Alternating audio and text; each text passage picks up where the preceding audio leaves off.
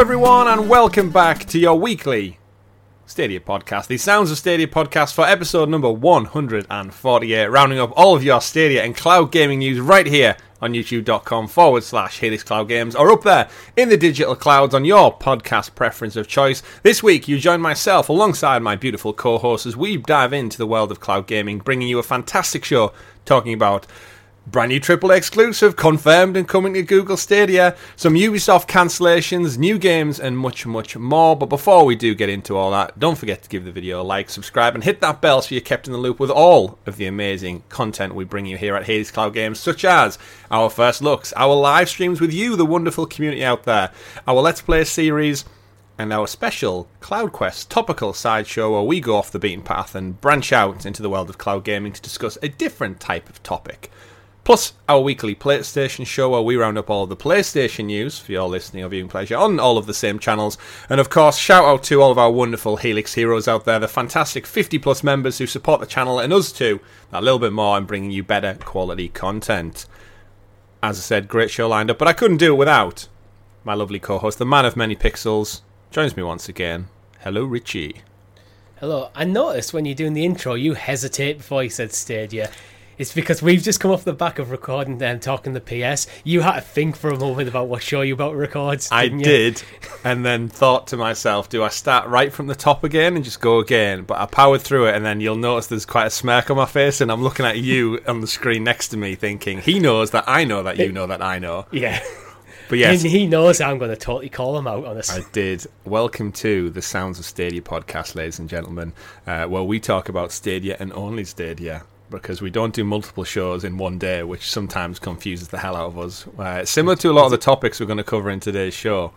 We're here, recording 3 podcasts back to back at the moment. So yeah, for your listening or viewing pleasure, of course. This is why we do it. We're here. It's Saturday, Richie. The summer is still here. It's not as warm, thankfully. We won't complain about the weather this particular show. I know we've done it for 2 weeks in a row, but we're here to talk about video games. So, first off, what have you been playing this week in the world of Stadia? Did you finally check out Blood Dragon? I did. What are your first initial thoughts? I'd actually played Blood Dragon before, I think last week's episode. Mm-hmm. I like it, it's good. But if you've listened, you'll find out in Talking the PS tomorrow, after last week's Talking the PS, when I was debating whether I wanted to jump in to God of War or Ghost of Tsushima, I've ended up going with Ghost of Tsushima, and Blood Dragon's just way out the window. You sir, have commitment issues. Do you know that? Well, I started playing it, and then better things came along. That's exactly the same problem. Commitment issues. There's a beautiful game there, and you go back to one of the old flames. Ghost of Tsushima, of course, undoubtedly a great game. Blood Dragon. What did you think of the 80s neon aesthetic in the opening intro? It's awesome. It is awesome. Generally, the setting's amazing. It is. I do need to ask as well, in terms of Stadia-related games, Blood Dragon aside, have you checked out Centipede Recharged yet? No, I haven't. You have not. You are missing out. You're missing out. Is it that good? It's just really fun. I jumped in a little. I played a little bit initially. When it first launched, I was a bit busy playing other things and doing other things with work and such, and I didn't really get into it. But then I went back to it with my Razer Kishi, and I must have put about 2 or so hours in. And it's one of those. We know the Atari games have that high score kind of nature to them. And I went back in, and I was like, I have to crack the top 10 of people out there. Like, I just have to do it. So I kept chipping away on the recharge mode. So I'm just going to boot it up now and have a look at where I'm at, because I think it might have been Simon, one of our listeners, viewers out there, who I think was just above me, and I was like, I need to beat Simon, I need to get up there. There's the sound kicking in. I'm going to use touch controls to find out where I'm at. Let's have a look. Leaderboards. Classic. No, I've started a game. That was the wrong button I needed to press. Touchscreen controls work pretty well, I think, for as far as the games go. Have you done much touchscreen controls recently? No, I pretty much against them. You're against them. I just don't think they don't feel good. If it's like a direct touch sort of thing, like on things like Humankind, touch controls can work quite well. Games that are designed to be touch controls. Yeah. But if a game's designed for mouse and keyboard or controller, emulating that is just it's universally poor in my experience. Universally poor. Right, I can't find the leaderboard without dying, so I've booted up a game just because I need to throw the gauntlet down there and see who out there. I actually need to throw the gauntlet down to you, Richie, to see if you can beat my high score. So I'm just waiting for a spider to show up so I can commit suicide in this game. Probably the lowest score I've ever had. But yeah, it's just arcade, pure fun and joy. Like, you don't need to mess around too much with it at all. You don't spend too much time there you go, I'm dead.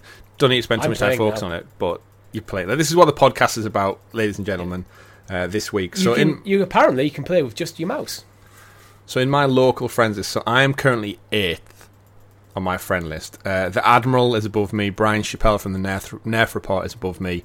I'm in 8th. Mr. 1030 is below me in 9th, and Mr. Vaca out there. In the world, the Stadia world out there, I am ranked 98th. So I'm just in the top 100, just above Death Alive. As the other person I can see, 98th out there. When you were playing, were you using a controller? I was using the Razer Kishi. Oh. Because, this game lends itself perfectly to a little mobile couple of games here and there. 5 minutes, 10 minutes, you got the time, you can jump in. Based on what I'm playing right now, I would highly recommend just using the mouse. Interesting take, yeah. It might be a little bit quicker. I did actually appreciate playing it and having the screen really close to my face. I thought that would give me like a honed-in focus. I'm waiting to see what your score is, because I don't think you'd get anywhere near me. I don't know, I'm doing quite well here. Yeah, you say that, and then it cranks up its difficulty. Right. What sort of score are we looking at? Oh, I forgot now, I've just closed it. I'm currently on about 8,000. 32,910 is my high score. Alright, I reckon I can beat that. No, I don't think you can. I think you might with a couple of tries, but live on the show you will not beat me as I continue to talk about what else we've been doing. Yeah. You keep playing, keep playing. That's the extra difficulty. No, you keep playing. I won't try and distract you at all. Bang! What's that? Oh no, watch out, Richie. Left, right. Well, the distraction is literally I'm recording a podcast. I mean, so yeah, that'll go. So can Richie beat my score live now, folks? We'll have to say. But if you do want to tune in for more amazing content, we do have weekly live streams up with you, the wonderful community out there. This past week, myself and Richie, distracting him again. I'm listening. Dove into Worms WMD, our delayed live stream from the week prior. We jumped it. You died, didn't you? I did. What was your score? 12,620. You need to triple that, boy. You need to triple that. Those are rookie numbers. I don't think that's bad for a first It's not. It's still piss poor, though. Anyway, Worms WMD, Richie. We did slightly better on Worms WMD. We jumped in. We played some good, fun games. There's plenty of laughs to be had. It ended in a draw. I think we agreed, right? We both won one apiece. And, yeah. Well, technically, you suicided. For the laughs. I did it for the lols. Yeah. But did we get a concrete donkey? You'll have to tune in to find out. You will indeed. That's available now. And, of course, my first look at Stray, also known as the cat game out there, which is incredibly doing the rounds, very popular at the moment. I did our first ever channel look at a PlayStation cloud game. So we've wanted to do that for some time, but we need to get my hands on an Elgato capture card, hook up my PS5 and do that. So it is fully cloud game streamed, because that's kind of our mantra on this channel. If it's cloud gaming, we'll play it. We won't be doing anything console related just yet, although we do have the capacity to do it now, but stay true to the channel's name for now. So go check that one out. They're both under 1 hour. Plenty of fun to be had. And in between all that, we also had Cloud Quest went live for our Helix Heroes out there. You get that up to 6 days early.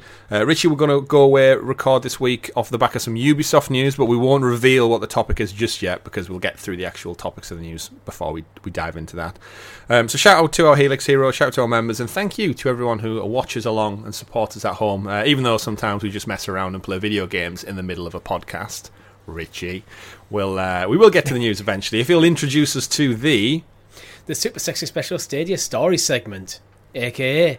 The News. I went a bit early ahead of you there.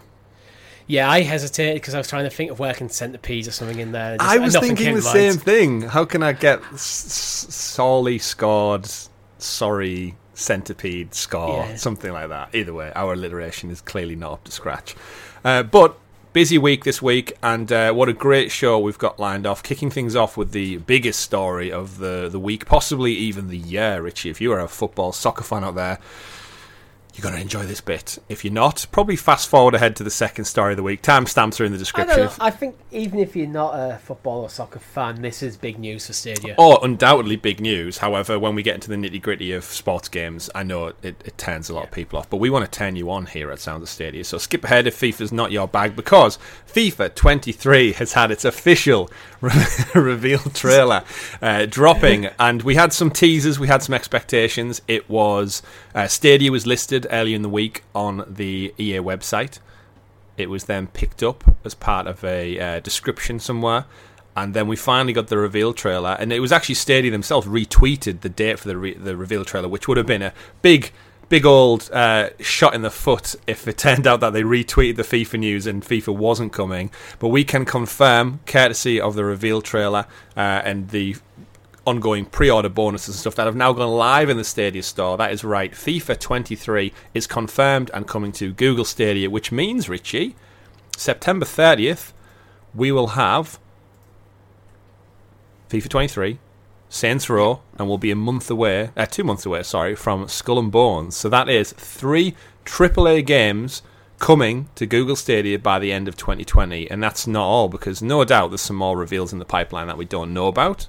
Fingers crossed, maybe, hopefully, to add to Rainbow Six Extraction, which we got right at the beginning of the year. So, you know what?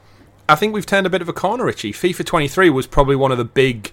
I think a few episodes in a row we've self-admittedly said if Stadia doesn't get this year's FIFA, it's a big blow for probably our hopes for the platform.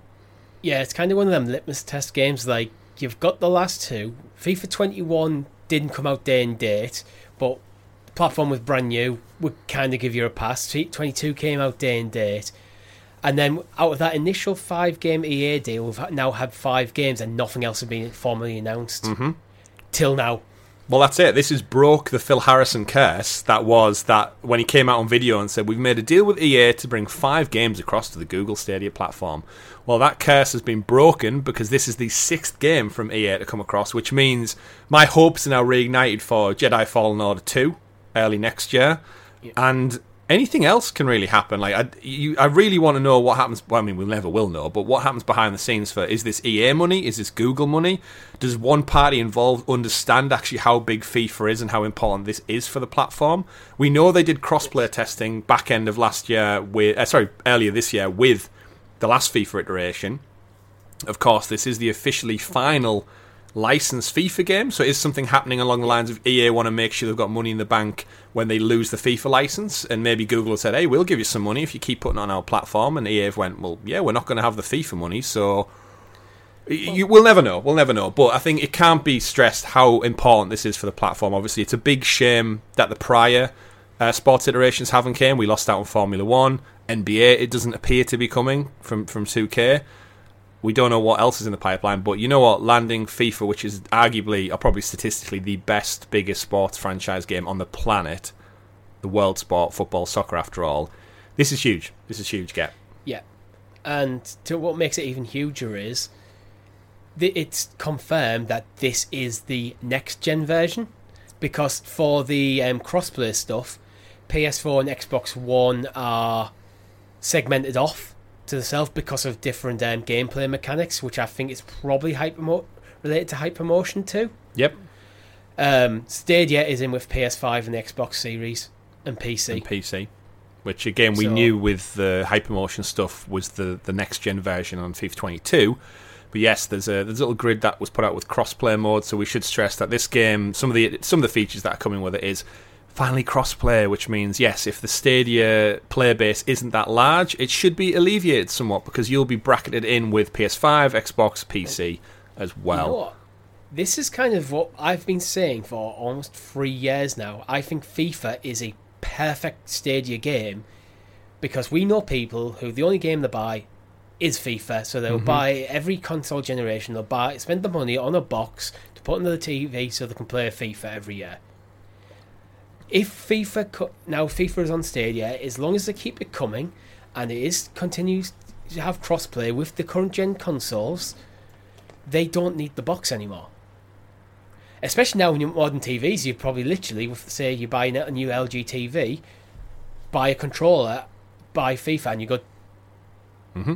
Like, you good this is what this is kind of what the platform should be about, making it very easy to play games like this.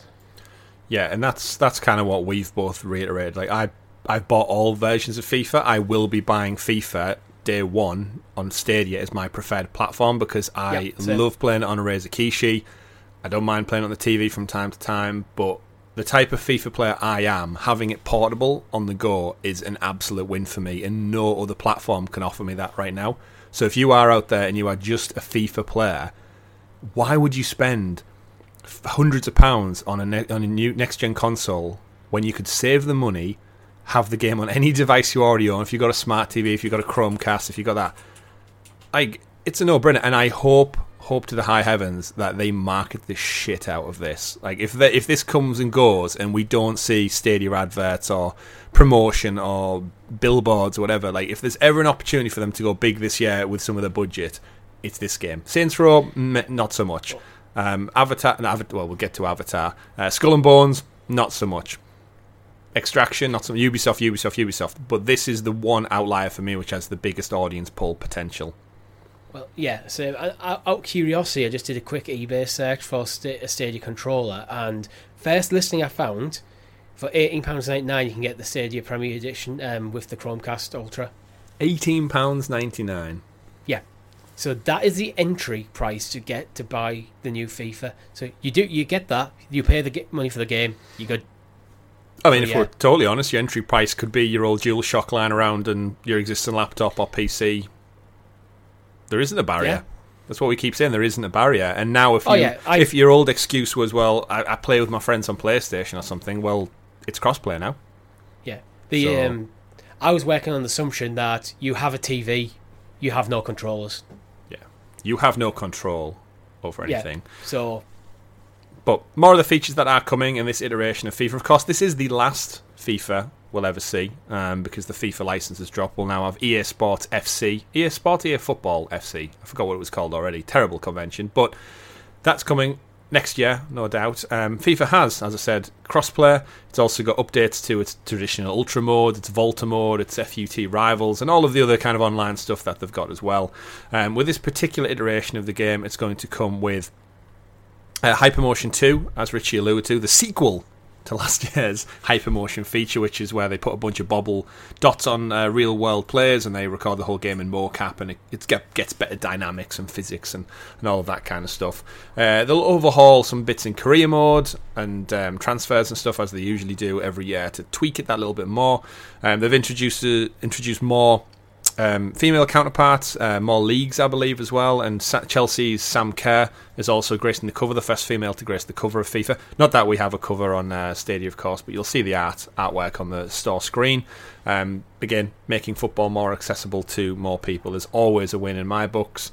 And then the kind of biggest part, Richie, I guess, that makes this one stand out a little bit different is the Qatar World Cup will also officially be featured as this game. So coming later on this year, December 2022, this year's World Cup kicks off in Qatar, one of the hottest parts of the world, and will be, I guess, out in beer gardens come December, in the cold dead of December, watching football with our mates. Yeah, definitely. I mean, there's actually 2 World Cups going to be featured in this game, so EA making the use of that FIFA license while they still have it. Rinse it dry, get every last thing out of it. Because traditionally we normally get a World Cup game separate, or we have in the past anyway. We get like a little mid-iteration just focused on the World Cup tournament. I have very fond memories of the 2002 Korea and Japan game on PlayStation 2, purely because when the players ran really fast, it gave them speed lines behind them. And when you shot, the ball had like a power fire strip behind it if it was like an overly powered shot. More like Mario Strikers. Almost. And one of the things I always remember was there was the 2 mascots for the competition. There was like a 10-minute cartoon animation where they played something called, it was Fire Hotspot or something, and basically it was a normal game of football played out there, but the managers could actually launch spots underneath the pitch which the players would get sucked into, so the manager had to be really tactful of how to go, and it was, me and my brother used to love it. It was a great little cartoon to watch. But yeah, you know when I think the first ever FIFA game I played, I don't know why this came to mind, it's because you were talking about the international ones. The first ever FIFA game I played, I bet you people in the comments wouldn't be able to guess this if they tried, was FIFA International Soccer on the Panasonic 3DO interactive multiplayer. Wow. I can't even picture what that would look like. Oh, it looked garbage. It wasn't a good console and it was massively overpriced, but I had a 3DO. I'm probably one of the only 3 people in the world who ever had one. Is that why I wish I still had it. Because they're probably worth quite a bit How now. much are they on eBay? See if is it more expensive to play FIFA International Soccer on the 3DO than it is Google Stadia right now? Yes. Yes, undoubtedly, yes. But how times have changed. You can now play the next gen version of FIFA 23 later this year, September 3rd, when it drops on Google Stadia, PlayStation 5, Series X and S, PC, together with crossplay, new features. And I'm looking forward to it. It's again, it's a big get for EA. Like I said, it breaks that curse. We've got more games coming, and it's another AAA title in the bank for the back end of this year. Which again, it's lifting all the news that we get about these new games. Funnily enough, we say it time and time again on the show. Games breed positivity and confidence, and big games bring even more with them because they are big games. So here we are in July, and we can actually look forward to 3 AAA games for the back end of this year. Richie, is your street going crazy right now? I feel like I can hear dogs, I can hear you muting things. Not too much, don't panic, but what's going on out there? There's a dog barking, there's children playing outside. I live in a busy street, there's a lot going on. There's a lot going on, there's nothing I can do about it. So you could go out and shout at them. You could be that old man waving a stick. Shouting at a dog in the garden's probably not going to help anything. It probably won't. But big story, big AAA games, and we've got more AAA news following on the back of FIFA. Some not so good, unfortunately.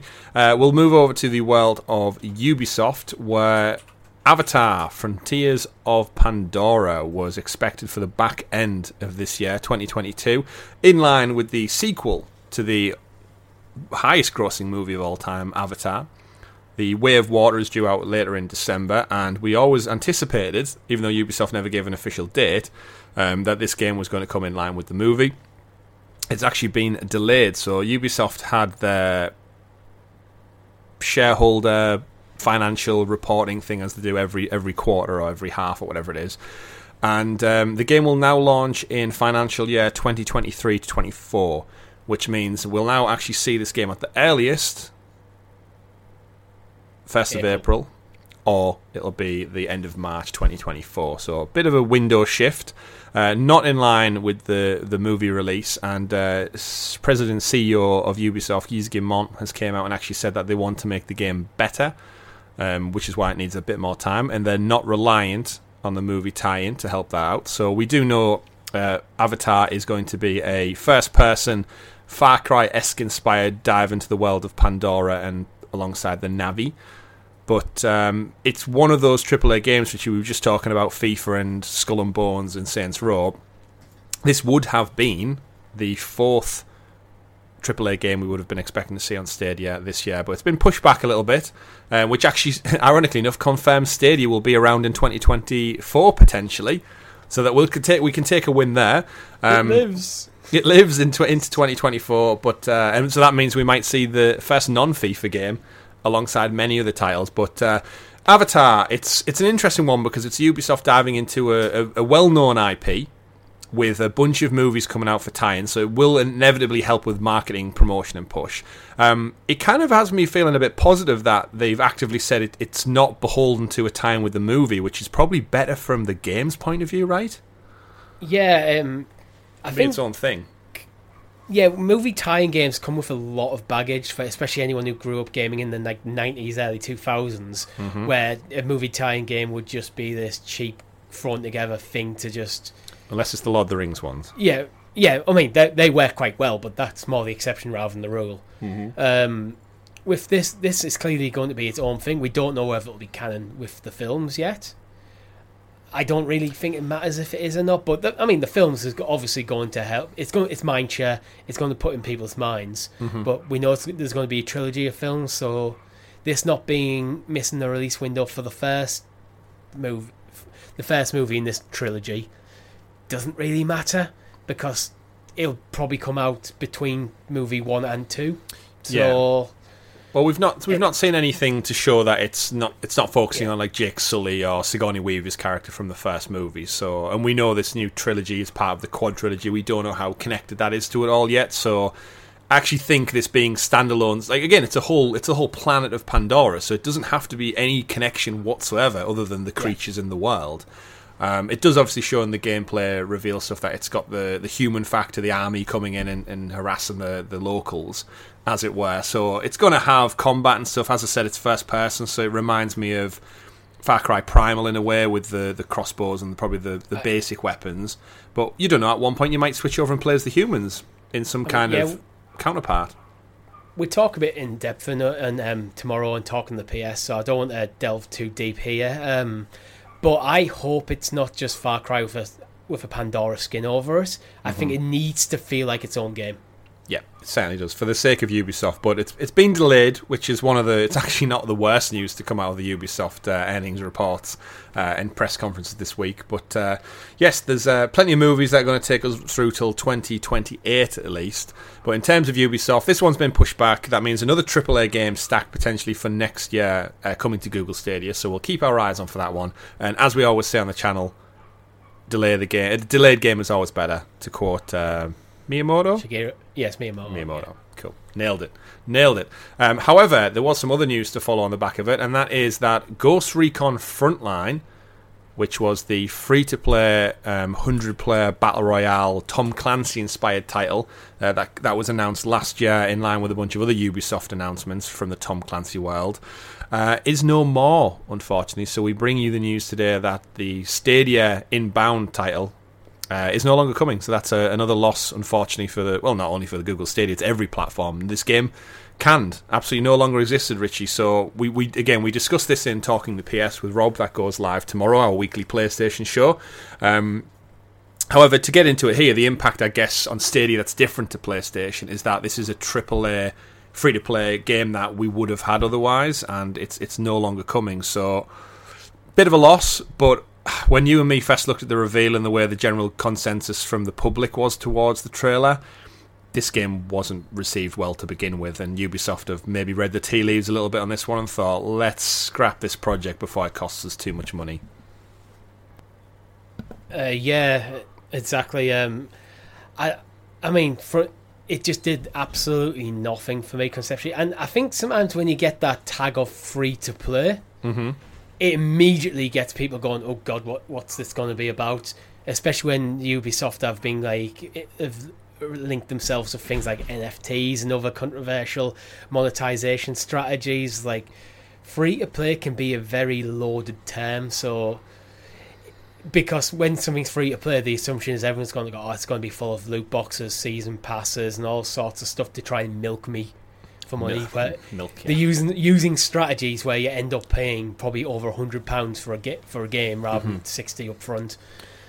So interesting tactics. Ubisoft are not exactly having a good reputation at the moment. So yeah, completely right. And I think the biggest pushback they had was Tom Clancy fans just really getting fed up of Tom Clancy's name being plastered to any and every project to do with military shooters, and getting away from the reality.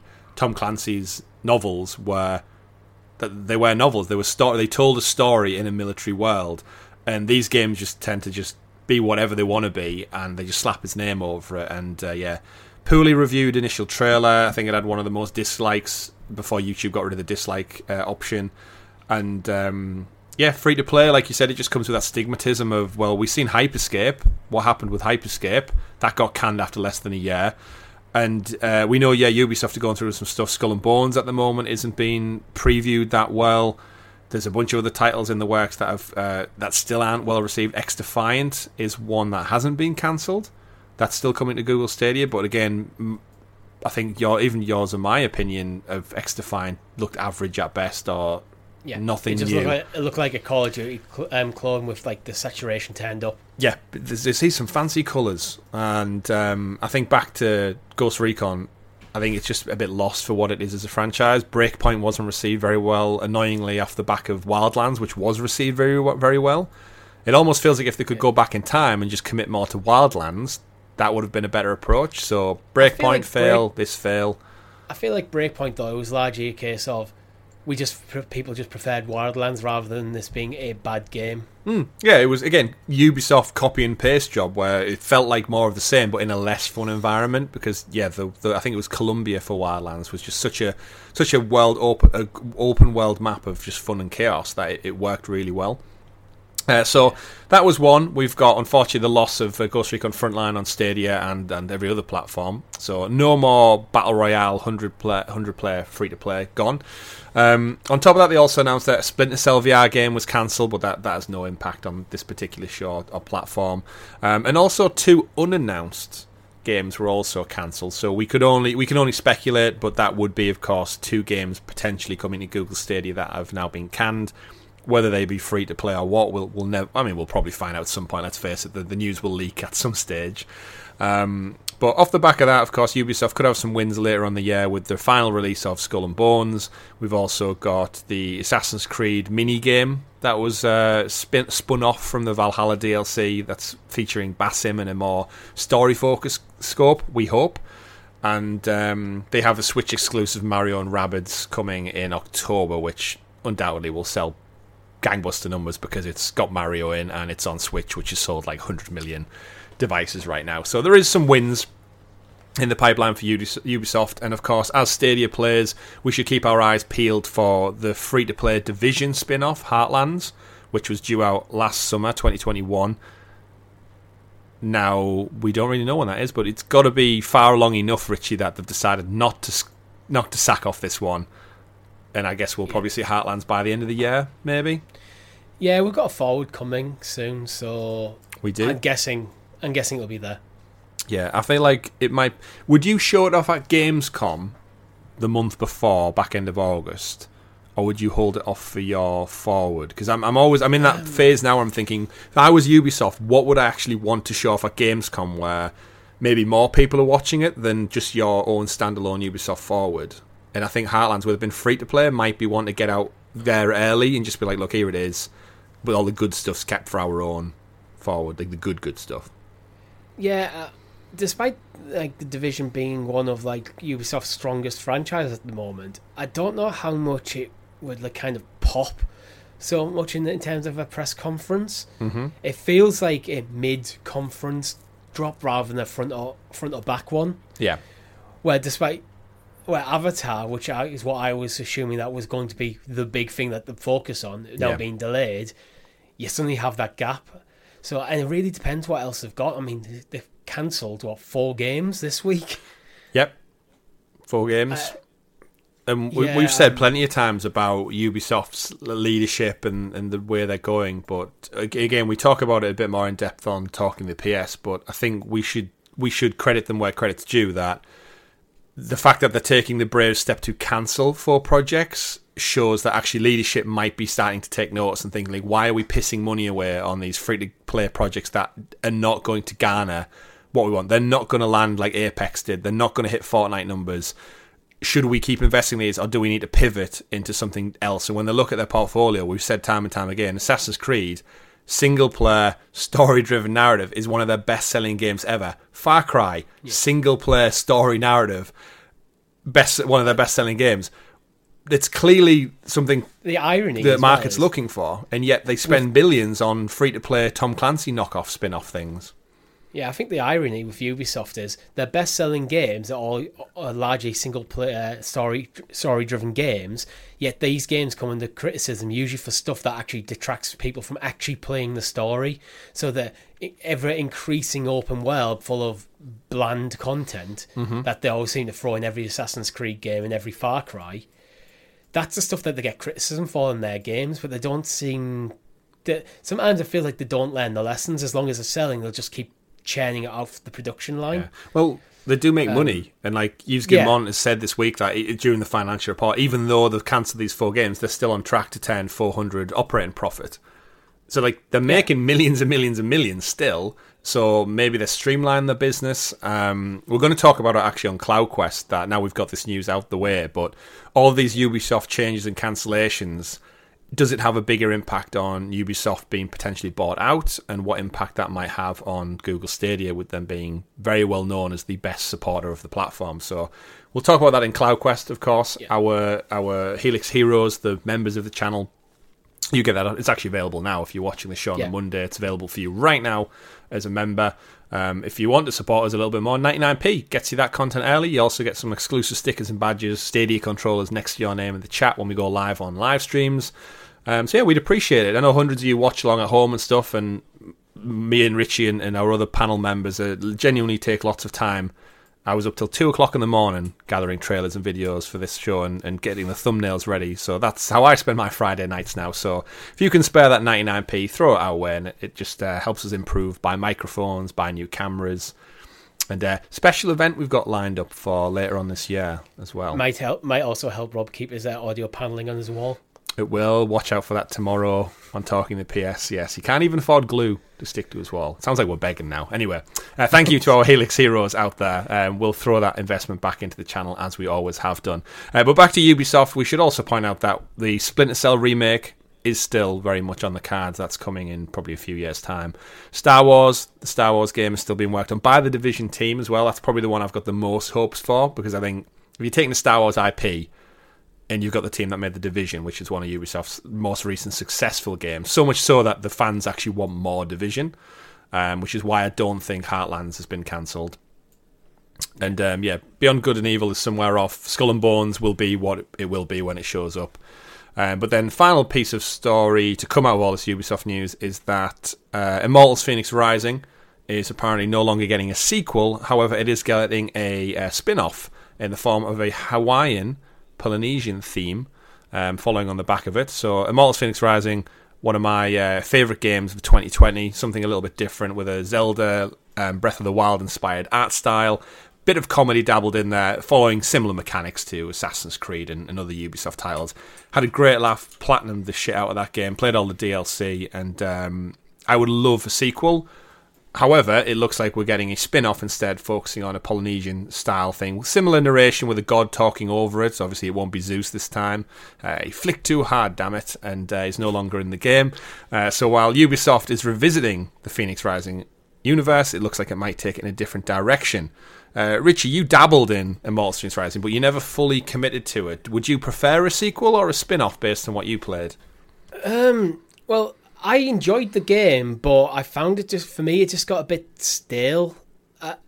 I find this a lot with Ubisoft titles. It's the same problem that I have sometimes with Assassin's Creed. That sometimes when there's so much stuff to do in the world that I get sucked away to do that, and I lose the story, loses all momentum. That's what happened with me with Immortals Phoenix Rising. I still think it's a very good game. Like, it was just. Yeah, I had other things pulling me away as well. I have commitment issues. Well, it goes back to what we said. Yeah. Your back catalogue, man. I personally prefer. I like the idea that they are exploring other cultures, because I think it can set a precedence that every Immortals game will be in a different area, exploring a different culture. And I think that could be quite interesting to learn. But I think you come down the other way, where you prefer a direct sequel. Well, yeah, it was because in Immortals Phoenix Rising, for those who've played it, it focuses on 4 of the main Greek gods. You've got Zeus over the top, but it's got like Ares and a couple of others. It's not Prometheus. Who's the one who makes all the industrial weapon things? I can't think of his name now. I can't remember. Either way, yeah, they're all in there. A couple of the Greek gods, and it kind of teases more in the DLC regarding Hades and. Either way, then the second DLC randomly pivoted and focused on Chinese mythology, and we had a different protagonist in a different world in a different era. And then the third DLC was a top-down puzzle game, which confused the hell out of me as well. It seemed like Immortals was very much the Ubisoft teams experimenting in anything and everything, and what they got out of it was a really fun art style, but it teased more gods, more mythology, and more exploration. I was looking forward to that, so I personally would love a direct sequel with the same protagonist, because I think Phoenix was a great character and the banter between Zeus and Prometheus was fantastic. But yeah, going back to that, I'm also happy with a spin-off. I'd love to explore like Hawaiian Polynesia and Aztec empires, and similar with Assassin's Creed. We said on last week's talking the PS, I think, regarding that franchise, like, I love the history and the culture and the mythology. Valhalla, Vikings, Romans, ancient Egyptian, Greece. Like that, I live for that kind of stuff. So seeing it in a more fun, cartoony aesthetic, it does it for me. It ticks them boxes. And Immortals was like a nice, happy surprise when I played it. But you know what? More games, better. And I think Ubisoft are good to not put all their eggs in a Tom Clancy basket. And let's face it, this is their first new IP they've put out in a long time, and it did well for them. So it was clearly received well enough that they're going to keep going with it. Yeah, I mean, I think if you've got a strong IP, you can do quite a lot of different stuff with it, which is why I kind of hope maybe you will get a Phoenix Rising 2, and you will get this Polynesian spin-off. I think both can work. Yep. I don't see any reason why one franchise does not necessarily have to be completely locked to one style of game or one setting. Like, yeah. You could do more. You could do more stuff with it. I mean, we've been crying out for Assassin's Creed to spin off a pirate game. Wow. Single player, story driven. Yeah. If we know Skull and Bones exist, but plenty of stuff to happen, and we'll probably have to wait quite a while. I think 2025 is this team's next rumored date. You've got to imagine they did Odyssey, then they did Immortals, and then after Immortals, you've got to imagine they needed to pivot back to an Assassin's Creed game. I wouldn't be surprised if Infinity is being worked on by the Odyssey team. Just based on like cycles of development and stuff and the way those studios work. So that in turn would mean we wouldn't see the next Immortals game until after Assassin's Creed Infinity, which is going to get its Infinity when it gets its reveal later in September at the Forward. But rounding out the Ubisoft news, we also found out that Roller Champions, which we know is coming to Google Stadia, Season 2 got a confirmation as part of the kind of the press release schedule that they drop at these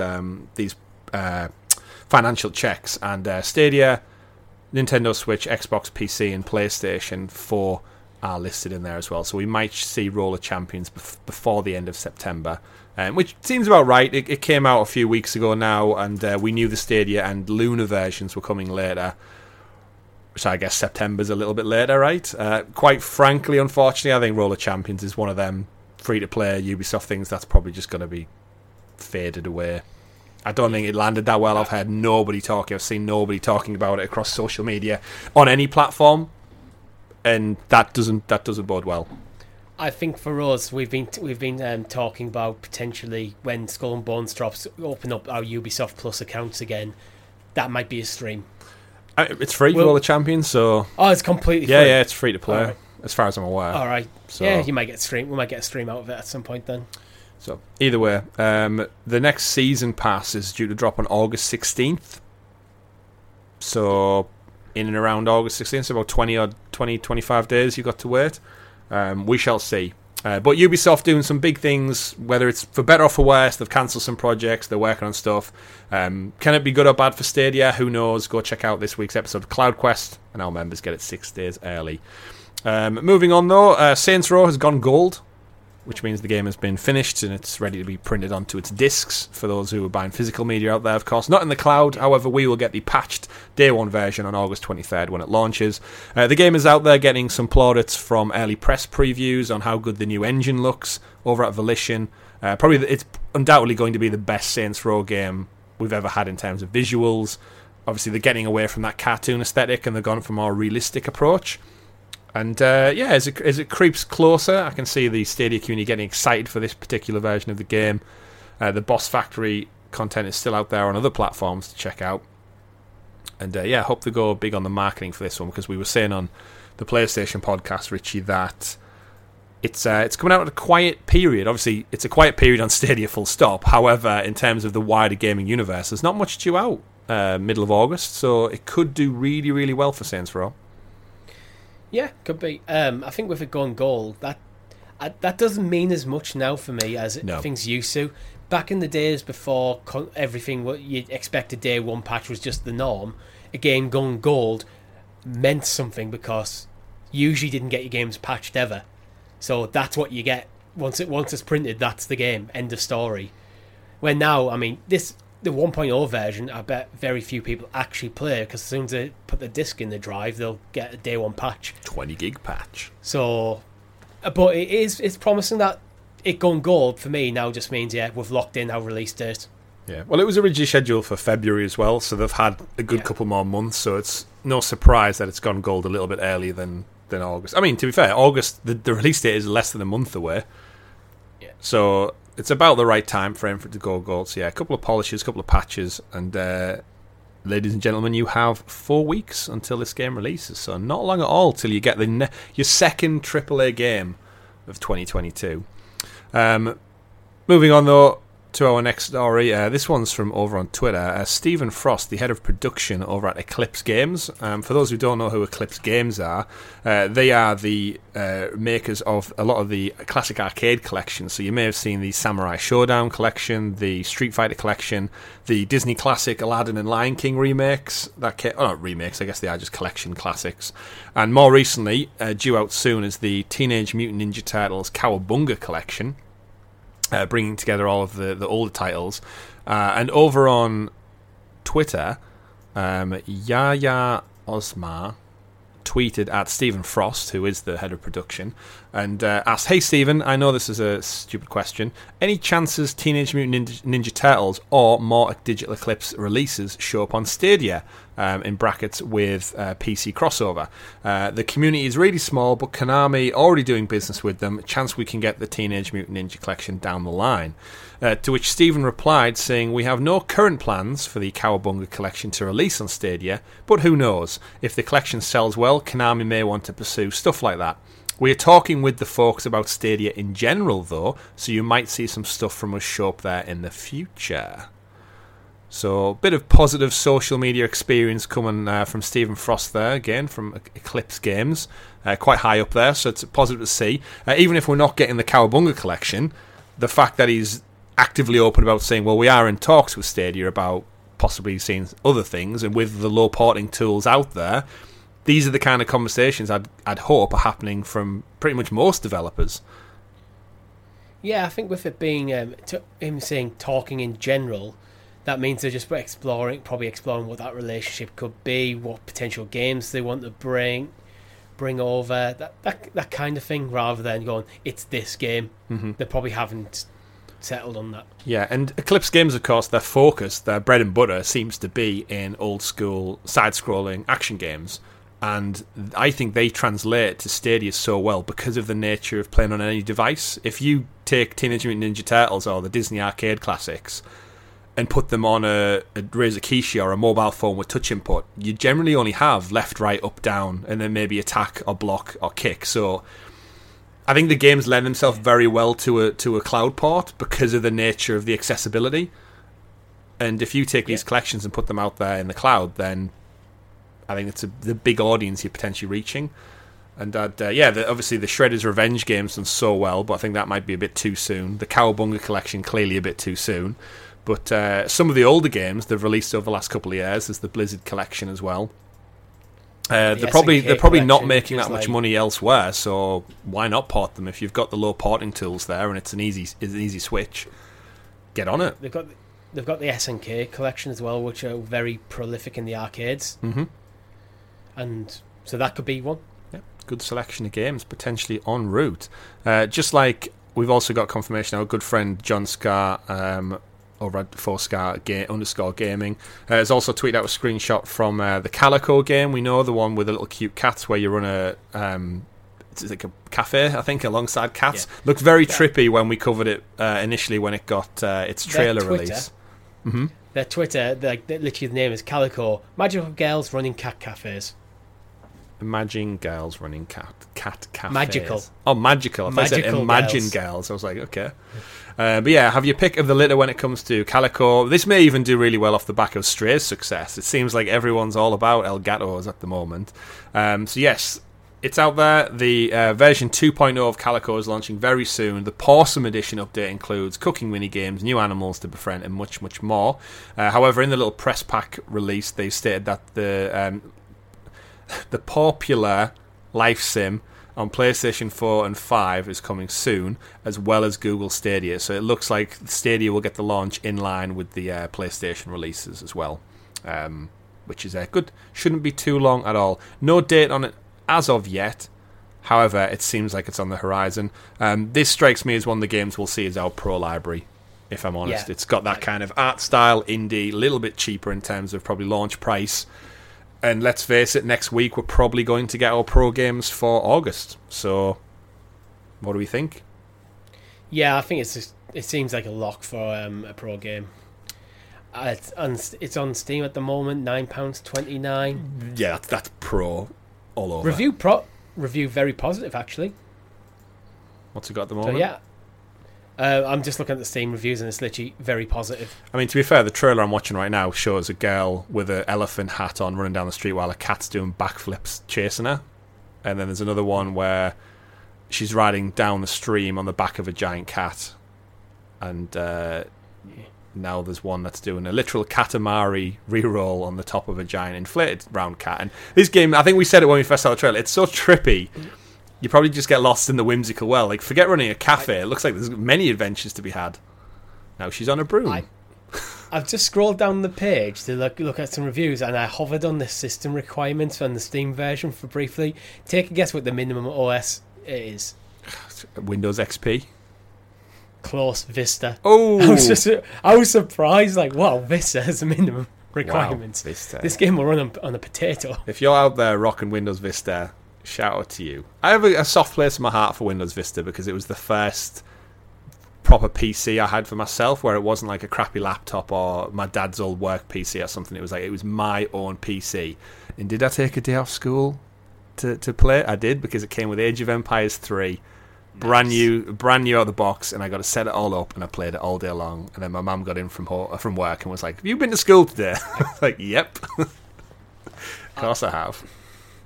See, with Vista, for me, is like, I think we were too young to realise how bad it was.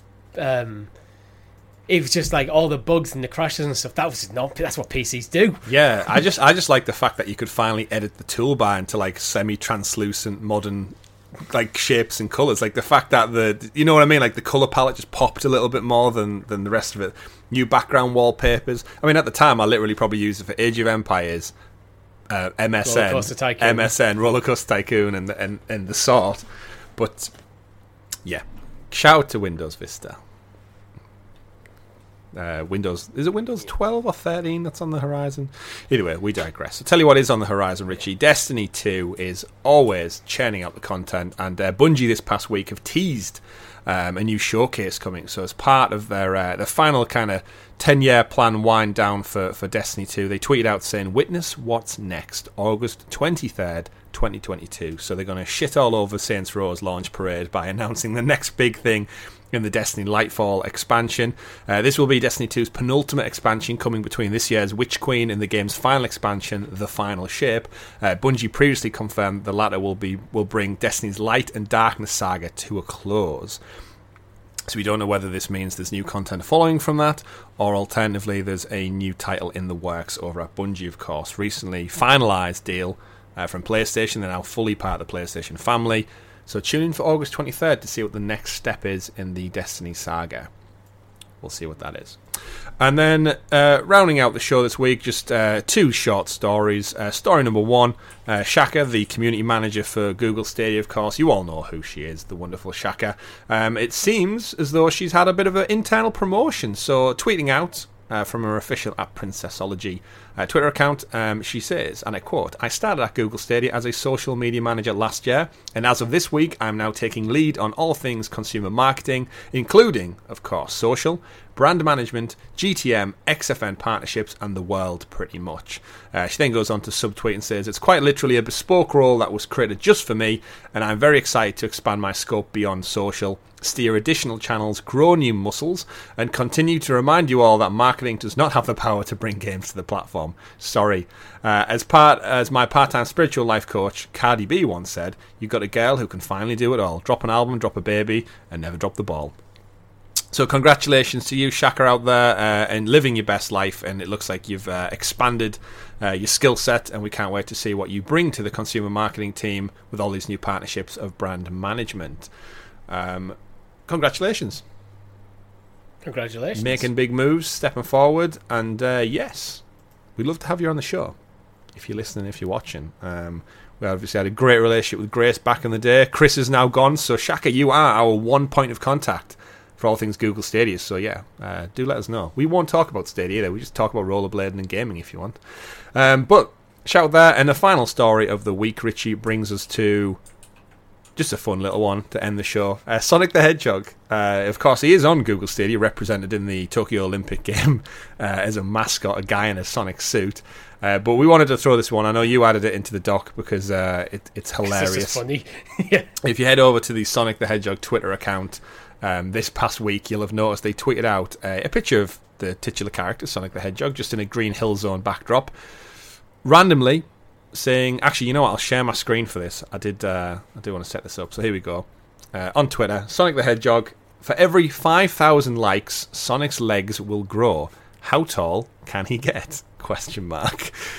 And then let's just work our way through this tweet together, Richie. So if we scroll down, you'll notice... At the time of recording, there's like 245,000 likes. Yeah, so remember, for every 5,000 likes, his legs will grow.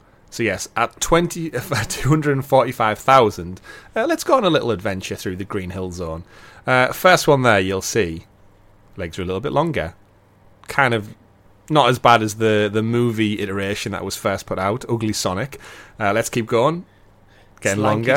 Lanky Sonic. Going longer. And he's no longer on screen because his legs are so long. And then they've now zoomed out a little bit, so Sonic can be seen stood almost as tall as a tree in Green Hill Zone. Going on, he's now taller than the tree. He's now gone beyond the scope of the treescape. He's now off screen again. He's now into the sky, towering over rock faces and landscape alike. He's now beyond the sight of the island. He's now literally a beacon of hope out there in the Emerald Hill Zone. He keeps going. He's now gone off screen again. He's now outside of the stratosphere of the planet.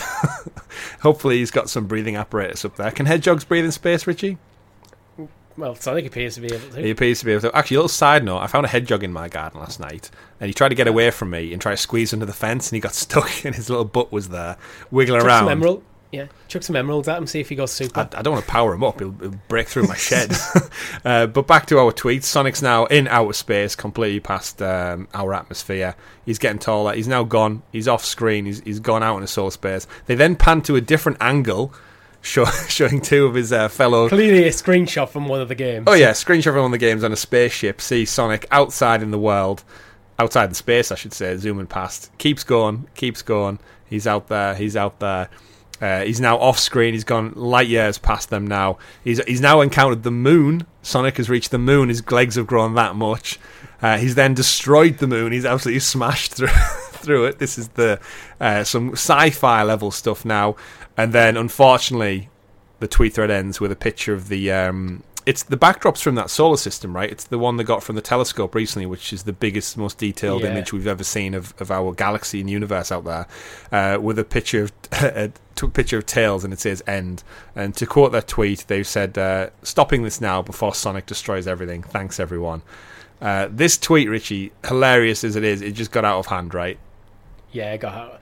I think they probably expect, we'll get a couple of thousand, we'll do a bit of photoshopping, and they're just like, you know what? Whoever was running the Twitter account for Sonic the Hedgehog that day, he had a great time at work that day, didn't he? They did have a fantastic time, and I thought a nice little fun one to end on. The Sonic Twitter account always having a laugh out there. They never take themselves too seriously, and you love to see it. Hopefully, in the news, in the light, Richie, of all these AAA games coming to the platform, we'll maybe see some genuine Sonic the Hedgehog titles come over. Yeah, will Lanky Sonic be DLC for Sonic Frontiers? He might be. Will we see Sonic Frontiers on Google Stadia? You never know. In the crazy world we live in now, of 3, 4, 5 AAA titles confirmed and coming, anything can happen. Give me Sonic Origins, please. Give me Sonic Frontiers. I'll take that at this point. Give me Sonic Mania, in fact. That is all we have time for on this week's Sounds of Stadia podcast, episode number 148 of your weekly Stadia podcast, where we round up all of the Stadia and cloud gaming news for your listening or viewing pleasure right here on youtube.com/Hades Cloud Games. If you haven't done so already, don't forget to click that bell, click that subscribe icon, so you're kept in the loop with all of the amazing content we do, like our live streams, our first looks, our Let's Plays, and our Cloud Quest and PlayStation podcasts. Because we've got loads of juicy content, we've got lots of stuff planned for the rest of the channel. Tune in this Thursday while we dive in and play another game in the clouds with you, the wonderful community out there. And one final shout out to our wonderful Helix heroes, the members who support us that extra little bit further from as little as 99 pence on the entry level tier. You get access to Cloud Quest right now. It's available right now. So if you can't wait till free feeds on Friday, check it out. It's going to be a great episode. Richie, where can people find you? At RichieC89. And you can find me at CyberChris2077. We've been Hades Cloud Games. And remember, folks, play whatever makes you the happiest. Take care, have a good one, and we'll see you next time. Goodbye. Try not to crash into the moon when your legs grow exponentially. Exponentially.